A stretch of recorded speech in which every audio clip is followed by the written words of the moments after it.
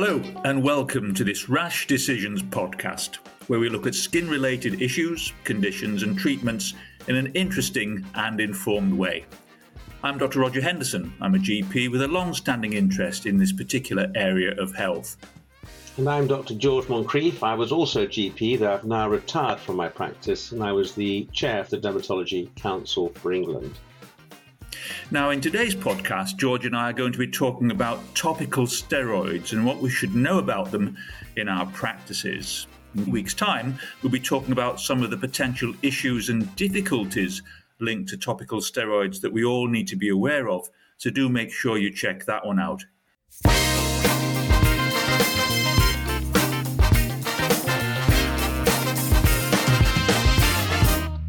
But first of all, George, I always think it's a good idea to talk about what topical steroids are, even though most of the healthcare professionals listening will know about these. But certainly our patients certainly imagine these are types of steroids that the drug cheats in sport or professional bodybuilders use in order to gain muscle mass and strength. And I think I actually have one patient who I prescribed a topical steroid for and said, I'm not going to turn into Arnold Schwarzenegger, am I? And I think they're only half joking. We both know that isn't the case. Yeah, I've certainly encountered that as well. Yeah, well, topical steroids are powerful anti-inflammatory agents. And as we all know, they're related to the natural steroids produced by adrenal cortex, by the adrenal glands, which are, of course, essential for health. And they're also part of our body's physical response to stress, so stress hormones. On the skin, they rapidly relieve the signs of inflammation. So they relieve redness, itch, swelling, and the other features of inflammatory skin conditions. And as we all know, they range from the very mild to the super potent. Interestingly, actually, the strength of a steroid is assessed by how much vasoconstriction it causes when applied to the skin and how long that vasoconstriction lasts. So we're using vasoconstriction as a surrogate marker of their potency, but it seems to work. They can be prescribed as creams, ointments, lotions, gels, as well as spirit-based solutions and foams. They're often combined with an anti-infection treatment in combination products such as Dactocort and Canestin HC or Fusidin H, where the HC or the H stands for hydrocortisone. By the way, actually, the hydrocortisone in these products is a very weak form of hydrocortisone acetate. But not all types of hydrocortisone are weak. For example, in Locoid, which is a very potent topical steroid, it's hydrocortisone butyrate. So if you just say hydrocortisone, you need to be clear which particular salt you're talking about. But other combination products contain these more potent topical steroids, including, for example, Fusibet, which, in my opinion, combines a fairly useless topical antibiotic, Fusidin, with Betnovate, a potent topical steroid. I think Fusidin's had its day, and nowadays the bacteria we're trying to cover with it, like, for example, Staphylococcus, are 98% resistant to it. And then there's Dermavate NN, which is another one I don't particularly like. It's a super potent topical steroid, which is great, clobetasol propionate. But here it's combined with a topical antibiotic, neomycin, which I don't find desperately useful, and nystatin, an anti-yeast agent. So I rarely find myself needing to use Dermavate NN. There are also, obviously, combination products for things like plaque psoriasis. So we've got Dovabet gel, and now we have Enstellar foam, where the active ingredients, the potent topical steroid and the vitamin D analog, are in a non-crystalline state. Sure, and those are really coming into focus now. I often say what I've learned over the years, that the treatments often depends on two things. The first, obviously, is how effective that treatment is in itself, but secondly, whether it's actually used properly in the first place. And I'm sure we've both occasionally known patients with absolute steroid responsive skin problems that would clear in a trice because of using steroids, but they've come back to us because their skin just hasn't cleared, and we've scratched our heads. Then we've asked the question, well, how have you been using the steroids? And they actually haven't used the steroid at all because they've been so worried about possible side effects from it, and we forgot to explain to them just that they were safe to use. And that's such an important point, and one that can cause such friction sometimes, isn't it? I think it's such a really important point, and I think effective communication is so important, isn't it? Patients are often scared by media articles or ill-informed, albeit well-intentioned advice from friends or family, or even sadly from healthcare professionals. And this can result in the treatment not being used as originally intended and prescribed. And it's just so frustrating for doctors to see a patient, isn't it, that when they return with a steroid responsive skin condition, they've been given the right treatment already, but that hasn't been used, and you see the tube, and they've had it for 6 months, and it has barely been touched. They've just been squeezing out the most minute amounts. So I think it's in these situations, it's so important that we communicate and explore our patients' concerns, discuss those, acknowledge them, and where possible, dispel any mistruths and misunderstandings. And I think we sometimes need to speak to our other healthcare professionals, colleagues, nurses, even pharmacists, to ensure that we are all actually giving the same advice. It's so important that we get that right and we dispel the mistruths. Absolutely. And singing from the same hymn sheet in our practice teams is absolutely vital, because with the best intentions, occasionally you can find the practice nurse giving slightly different advice to you, or the district nurse giving slightly different advice to the practice nurse, and the poor patients stuck in the middle, scratching their head, saying, well, I'm not quite sure exactly what advice is best for me. So that's an absolutely crucial point. Another one, obviously, is how the healthcare professional team should be advising patients use their topical steroid treatment in the first place. And again, there's so many different variations on this. I suspect if you ask 10 GPs how they should be best using topical steroids, you might get 10 slightly different answers, but they've been around a long time now, haven't they? Well, yeah, we've been using topical steroids now for over 70 years, which means they've been around longer than paracetamol. So we know how to get the best results from them, and we know what to expect from them. In my practice, actually, I recommend that topical steroids really only need to be used at most once a day. Using them more often provides minimal additional potency, and I think just simply increases the risk of side effects. I generally prefer to prescribe topical steroids as ointments, as these have a very low water content and so they don't need preservatives. An ointment also is more likely to stay in place and doesn't spread onto the adjacent healthy skin. And of course, an ointment being greasy enhances the skin barrier effect and prevents water loss. And a lot of the skin conditions that we're treating, there's a barrier problem, and they're dry skin conditions. Eczema, for example, and psoriasis is a dry skin condition. So that ointment has a further therapeutic effect there. But the problem with ointments is that they're generally less cosmetically acceptable. And patients don't like that sticky, tacky feel. But they're much more inclined to be happy to use them if you say, look, you only need to put it on once a day at bedtime. And that's a lot less inconvenient than using it during the day when they need to use their hands or their bodies wearing clothes and things like that. The only exception to using ointments, I think, is when you're treating a very moist eczema, for example, in the flexures, where an ointment just wouldn't adhere to the skin well enough, and a cream might be preferable. It adheres nicely and can be absorbed more easily. And the other, of course, is on hairy skin areas, including, for example, the scalp, where I would generally prefer to use a foam or a gel. Foams, I think, are particularly nice. I rarely recommend the spirit-based, more alcoholic solutions, as these can be quite irritant, particularly when you're putting them onto inflamed and nasty sort of sore skin. One of the tricks I've learned over the years, if I see a male patient with quite a red face or they've got facial irritation, I always ask about their aftershave. And you'd be surprised the number of men that still splash what is almost neat alcohol onto their face to get the sting. Yeah. You've got to remember that one. Today's podcast has once again been made possible by the kind support of Aproderm. Aproderm is the company behind a range of innovative emollients that include creams, a gel and an ointment, all formulated to soothe, moisturize, and protect skin affected by a whole range of dry skin conditions, including eczema, psoriasis, and ichthyosis. As a long-standing GP, I haven't come across a better range of products to provide effective relief from a range of dry skin conditions. They're also simply great daily moisturizers. So why am I such an Aproderm advocate?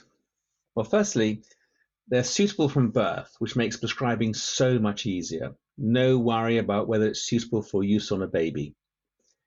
In addition, the whole range is free from the common irritants and sensitizers found in many other products.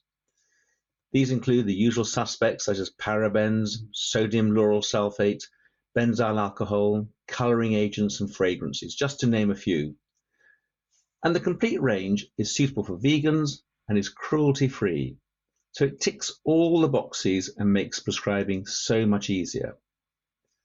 The range currently consists of colloidal oat cream, an emollient, gel, and an ointment, with corresponding degrees of greasiness.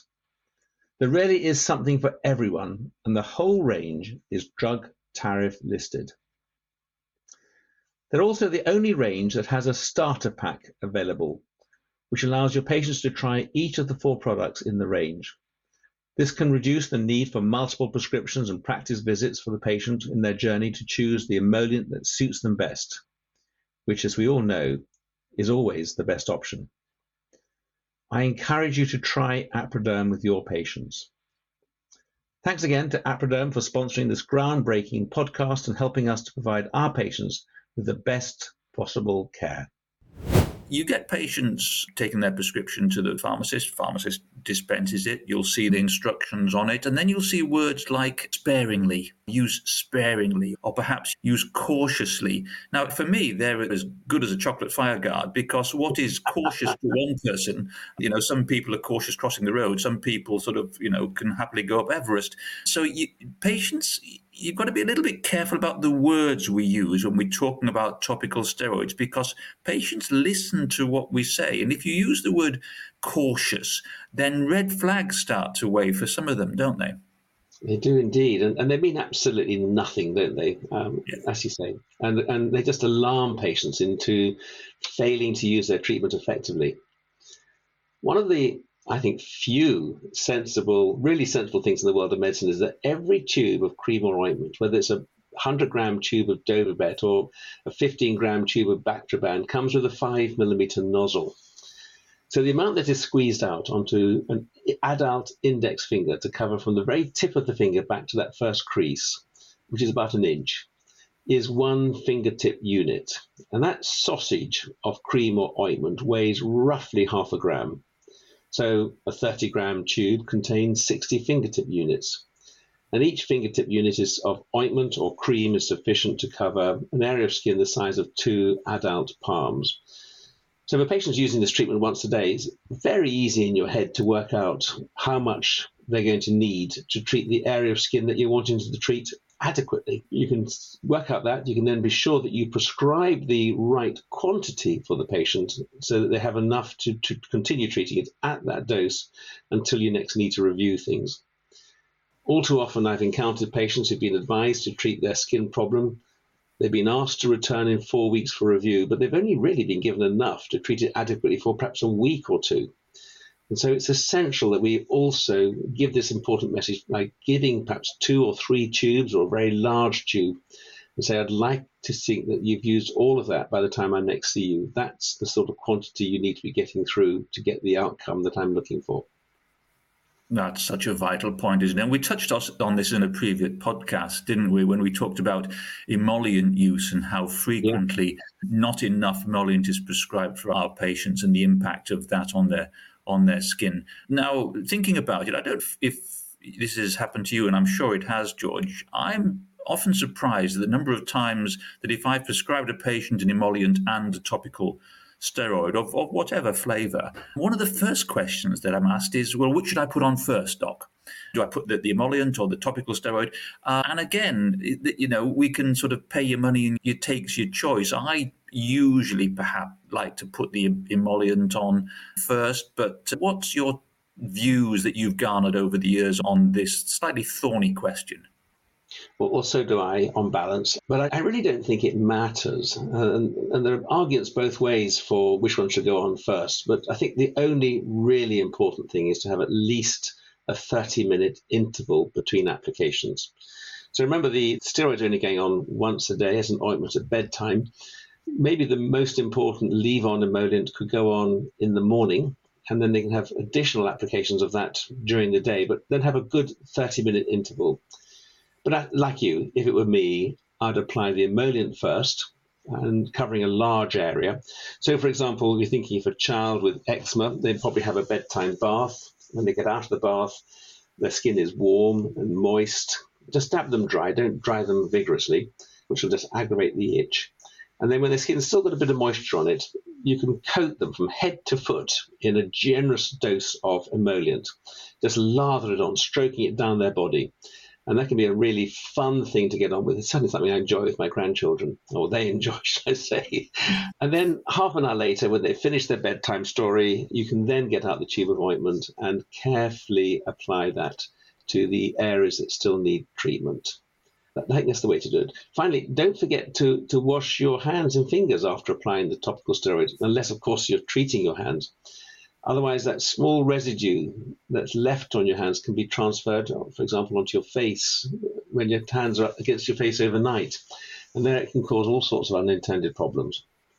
Yeah, good point. It's often forgotten. If you're embarrassingly old, as I am, going back to medical student days, the dermatology training essential was if it's dry, wet it, and if it's wet, dry it. And if you're really stuck, slap some topical steroid onto it. One thing we were never really taught, amongst many other things, was about tapering steroids down, and that's something I've learned over the years. And I have come to the conclusion that you should just not suddenly stop topical steroids. Have you evolved a tapering down regime that you tend to recommend, and why that should be the case?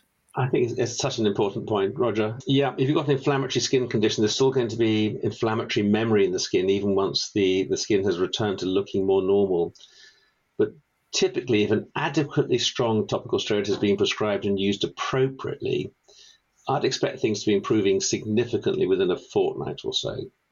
And it's so important at that point not to stop the topical steroid abruptly, because one of the things you'll see is that the inflammatory skin condition just is likely to rebound rapidly. And so you're just flaring up and controlling and flaring it. So we need to taper the treatment off. One way to do this is to reduce the potency of the treatment.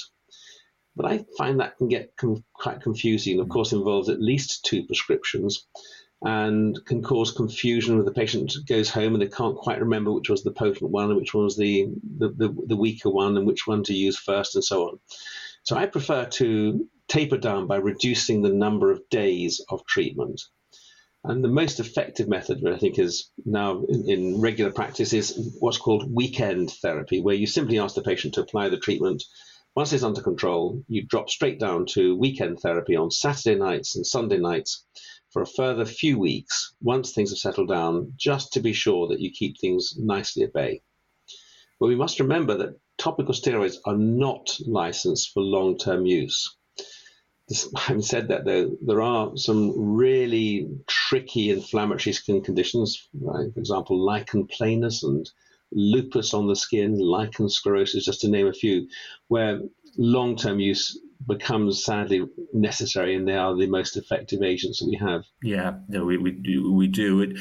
We also have a number of situations where we have the option to use topical steroids, but it isn't crucial that we do, as in, say, lichen sclerosis. In other words, we've got other effective treatments available, but there can be situations where steroids are really the only effective option, aren't there? And we have to sort of just bite the bullet and accept that we have to ride this particular horse with the potential risks that go with it. Yeah, indeed there are, sadly. But at least topical steroids are non-staining, they don't smell, and of course they are very effective in these situations. Well, they can be very effective. There's also situations where I'm thinking that steroids are really the only effective option, apart from more powerful treatments by mouth, include things like, for example, discoid eczema. where she's often secondarily infected, probably because it's so intensely itchy the patient can't leave it alone. So the infection often needs management as well. Lichen planus, lichen sclerosis heterotrophicus, of course, pemphigoid and pemphigus, where I'd often want to use a steroid-sparing agent because you may need to use steroids for a long time. So what I like there is oral nicotinamide and maybe a topical nicotinamide, but the more traditional agent would be a tetracycline orally. Erosive pustular dermatosis, a condition usually on the scalp in an older person, which I sometimes describe as steroid deficiency. But this is a really inflammatory condition. There are other things we can use, Protopic, and these are off license and calcitriol rather, and other things have been looked at, even topical levosartan. But to be honest, the one that really works rapidly is a topical steroid. And as I've already said, lupus on the skin, along with sunblock and maybe an emollient, it really does need a steroid, and that's the thing that works. Absolutely. So I hope to everyone listening that George and I do hope you found this overview about topical steroids interesting, obviously helpful, and allows you to have more confidence in prescribing for and managing your own particular patients who are on topical steroids. So Roger and I really do hope that you will join us again in a week's time where we'll be discussing some of the potentially tricky areas of topical steroid use, some of which you may not have considered. But we'd also really like to thank our sponsor, Aproderm, for all their help in putting these Rash Decision podcasts together. We couldn't have done it without them. So until the next time, it's goodbye from George. Goodbye. And as always, it's goodbye from me. Goodbye.